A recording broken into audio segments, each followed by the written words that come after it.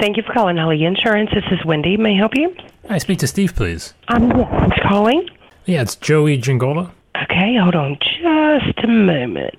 Thank you. Hello, this is Steve. Steve, it's Joey Giangola. Yeah, how are you, Joey? Good. How you doing, sir? Good, doing real well. This is insurance in your own words from the people who are living and breathing it every day and are struggling to figure out where this industry is going and what they need to do to stay ahead. Hosted by me, Joey Giangola. Let's get into it.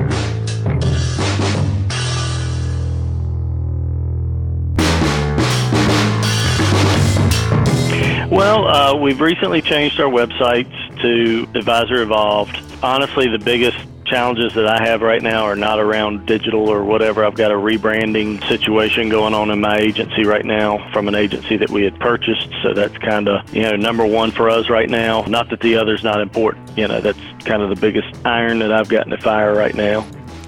Recognizing your biggest and hottest iron in the fire is definitely something that we've talked a lot about on this show, and I think is a very good thing to be able to do and execute on. But at the same time, you don't want to forget about a smaller, not as hot iron to where it gets to the point where it's impossible to handle. And that's, where you heard, that was Steve Hawley, my buddy Steve at Hawley Insurance, and you heard him mention, his biggest issue is this rebrand that he's got going on, and that's his hottest iron in the fire. But, he's not, I don't want to say he's not concerned with his digital presence, but that's an iron that he's not watching as closely. Now, is it possible that, this rebrand shifts his focus? I don't know. I know that, it's a very double-edged sword, a slippery slope, whatever analogy, catchy phrase you want to toss out there, that, losing or being very focused, but then at the same time not knowing when to bring that focus back to the thing that, went neglected for a specific amount of time, intentionally or unintentionally. It doesn't really matter. The only reason I say this is because you will hear, as we go through this conversation with Steve, that this rebrand is kind of a result of that, of something that he didn't necessarily realize was an iron that was getting too hot. And now it's pretty freaking hot, and he's trying to handle it. And that's something that you want to pay attention to. I'm going to just preface 120%, full disclosure on this thing. I have absolutely zero experience acquiring and rebranding an agency, so none of this, you could probably just stop listening to this whole podcast if you wanted to. But these are just my best insurance hypothesis on Steve's story and our conversation as to, kind of where he finds himself in this journey.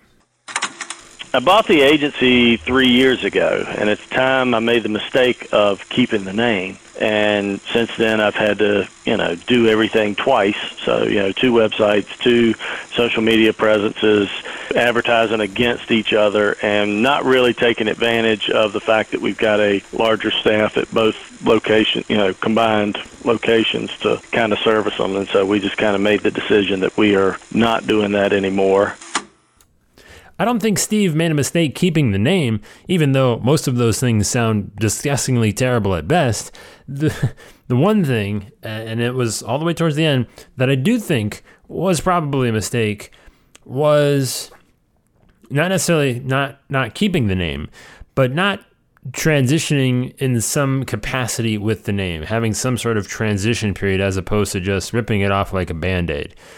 Again, full disclosure, never done any of this before. I don't know if any of this works. All I can tell you is I just pay attention to a lot of things that I probably shouldn't, and my mind works in very weird and not mysterious, makes it sound like what. Anyways, you can get a feel for my stream of consciousness on this podcast, and it definitely gets a little weird at times. Anyways, what I relate this to is think about when, a big company buys another big company. They merge together, and they go through a transition period to where the name switches. I can go way back on you, and I think Singular was purchased by AT&T, and they went through a period where they transitioned Singular out into AT&T, and you basically forgot all about it. Something a little bit more recent, I guess. I don't know that you're not familiar with it. For all my Northeast Ohio buddies, the Cleveland Indians, when, once upon a time, the owners created a new sports network to have them broadcast their games on. They called it Sports Time Ohio. And the Indians had previously been on Fox, or whatever it was called before that, and they had taken those rights away, and they brought it back in-house, created their own channel for that. And they did that for about 6 or 7 years, and then they ended up selling the rights to Fox for a pretty large sum of money, so it went back to Fox Sports. But what they did was, and this, I think it still exists today, this has been over about a 2 or 3 year period, maybe even a little longer. I think maybe 3, this is the 3rd year. They didn't change the name right away. I think it remained Sports Time Ohio, maybe for the first season, but then it became Fox, Sports Time Ohio, Fox Sports. They just added Fox Sports onto that. They also changed, how they got their little intro ditties and outro ditties into and out of commercials, and they got the Fox baseball music. So they, started playing that instead of the themes that they had for Sports Time Ohio, but they still called it Sports Time Ohio, or STO for short, and it just had Fox Sports tacked on the bottom of it. They used the name recognition of the existing business, the brand that had been built, the familiarity, while just letting this kind of new guy stand in the corner over here and people kind of be a little freaked out about it, but at the same time, let them know that he's not going to abduct them randomly. And I think that's probably the biggest issue here with Steve and the whole rebranding process, is that while we'll hear in a second, he kept everything pretty much the same, but he didn't introduce, Holly Insurance, or I think I think Roanoke Insurance was the other location that he bought. They didn't position it as part of a family brand, or just, these two companies are associated with each other without changing the name. And again, it wasn't until he said that I was advertising against myself that I was like, man, that sounds kind of crazy. I don't know that I would do that, because what would prevent you from having to do that is just, Holly Insurance and Roanoke Insurance, a Holly Insurance company or something like that, whatever. Just knowing that, yes, we've announced that this has changed, because as you'll see, everything else pretty much stayed the same. Yeah, probably. When we bought it, it was a one-man show. He was the only guy and had been the only guy from day one, and he stayed on with us for a while. Then he decided to retire. So he worked for us for almost 2 years and then decided to retire, which I had somebody else in place ready to take his spot, so that was a pretty smooth transition. But I wish I had gone ahead and done the name change stuff while he was there, too, because that would have probably made it a little smoother transition on that. Now they've seen that the agency's been bought out. We've moved our location. The guy that they bought their insurance with originally probably retired. Oh, and guess what? We're changing our name. We kind of disturbed them a lot, but, you just got to do it. So that's the reason that he can actually do that, is because he had the guy that was running the one-man shop there for 2 whole years. It's the reason people were doing business with that agency. He was there for 2 years. So you make the purchase, you slap on Roanoke Insurance, a Holly Insurance company, whatever, agency, a Holly agency, whatever, and you've still got the guy there. And let's say you set out a plan, maybe, again, this is a purchase plan, a transition plan. You say, listen, how long, usually in most cases when you're buying an agency, the agent that you're buying it from is looking to get out in a few years, and that agent usually sticks on, at least for a couple of years, from what I've understood. Again, never done this, but I've heard enough stories of how it works. Usually that's how it goes, right? Sometimes maybe it's a cold turkey thing, but in these smaller agencies, that's how it goes. Anyways, so the guy says, all right, I'm going to work 2 more years. So then for 1.5 years, it's Roanoke Insurance, a Holly agency family, however you want to say that. Then at the 1.5 year mark, it's, we're going to switch the name over fully. If you want to have that guy there to fully transition the name change, to say, all right, listen, we're going from Roanoke until it's all Holly Insurance. Everything's Holly Insurance. And then the guy is still there. So you still got that guy handling it, settling his clients down. And then, 6 months from then, maybe then he starts planning or mentioning his exit. Maybe he ends up staying on, 2.5 years, to where, you announce the retirement 6 months after the full-on name change, and then a full year later, he's out of the business, but managed to breed a familiarity with the company, regardless of what it's called, that by the time he fully walks away and is no longer handling the day-to-day, most of that business is still kind of held on to. And that's the biggest question, right? That's the biggest thing that we all ask ourselves, and at least the reason that I ask myself, and even me and my dad have had conversations. We were in mildly serious talks to buy an agency about a year ago, and, you know, running the numbers of what it would take to make that deal work, and ultimately, you know, the time frame in which we would, you know, make profit back, make money back was, you know, borderline when my kids might be going to college. So it just wasn't something that we were all that interested in. And that being said is, you know, that's the biggest fear. If I buy an agency, are these people going to stick around? Well, our retention's not what we would like out there. I mean, it's still not terrible. I think we're running about 85% or so for that agency right now. But, you know, our primary agency is generally well over 90%, so we're trying to get that back up. And some of it are accounts that we needed to lose anyway. It's kind of just cleaning house, but it's house cleaning that I probably should have done 2 years ago as opposed to now.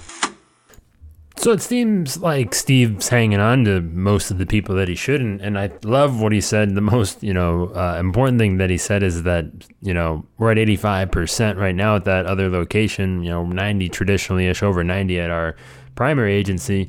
And he said, you know, some of those accounts we probably should have lost anyways, and that's something that we rarely want to admit to ourselves is, listen, this person, they're definitely not worth what they're paying us. We like to call them high maintenance. I don't know why we have a soft spot in our hearts for the insurance degenerates out there that just drive us crazy, because it's tough, right? Like, I don't know if there's like some sort of Stockholm syndrome going on here to where like we feel obligated or, you know, compelled to help the helpless sort of thing. And the more or the less insurance stable they are, the more attracted we are to them, sort of like the bad guy sort of thing. But yeah, whatever it is, again, having the confidence to know that, listen, you're a problem child per se, and it's okay if we just kind of go our separate ways. The trick is making sure that, you know, in that transition, you hold on to as many of the good ones as you can. Again, I have no experience on this. I don't even know why I did this podcast, but I know that a lot of you are thinking about, you know, buying agencies and rebranding them. And I think the biggest thing that I wanted to get across was just the whole point of the rebrand and how it's something that, you know, you just want to make sure you've got that plan in place and communicate. I think that's where I would say I guess I have a little bit of expertise of that forward-facing communication to the people that you're trying to continue to attract and, you know, attract newly. Man, words are just coming out. It's like pure poetry. Unbelievable. Anyways, the idea of this rebranding, the retention, and the irons in the fire, I think is, as we can kind of see, you know, if you are able, if you wait until the hottest iron gets to the point to where you notice it, then it might be a little too hot, and the iron itself might be not as effective as it possibly could. I have no idea. I know nothing about actually forging iron or steel or any manly middle-aged thing like that. But my terrible analogies aside, if you are thinking about purchasing an agency or you have purchased an agency, don't, you know, put off that stuff. Have a plan in place to, you know, transition it while the essential staff, that core staff of the people that are doing business for that agency are still in place, and make sure you've got all of that business mapped out, lined up, tidied up, and please, for the love of God, don't burn yourself.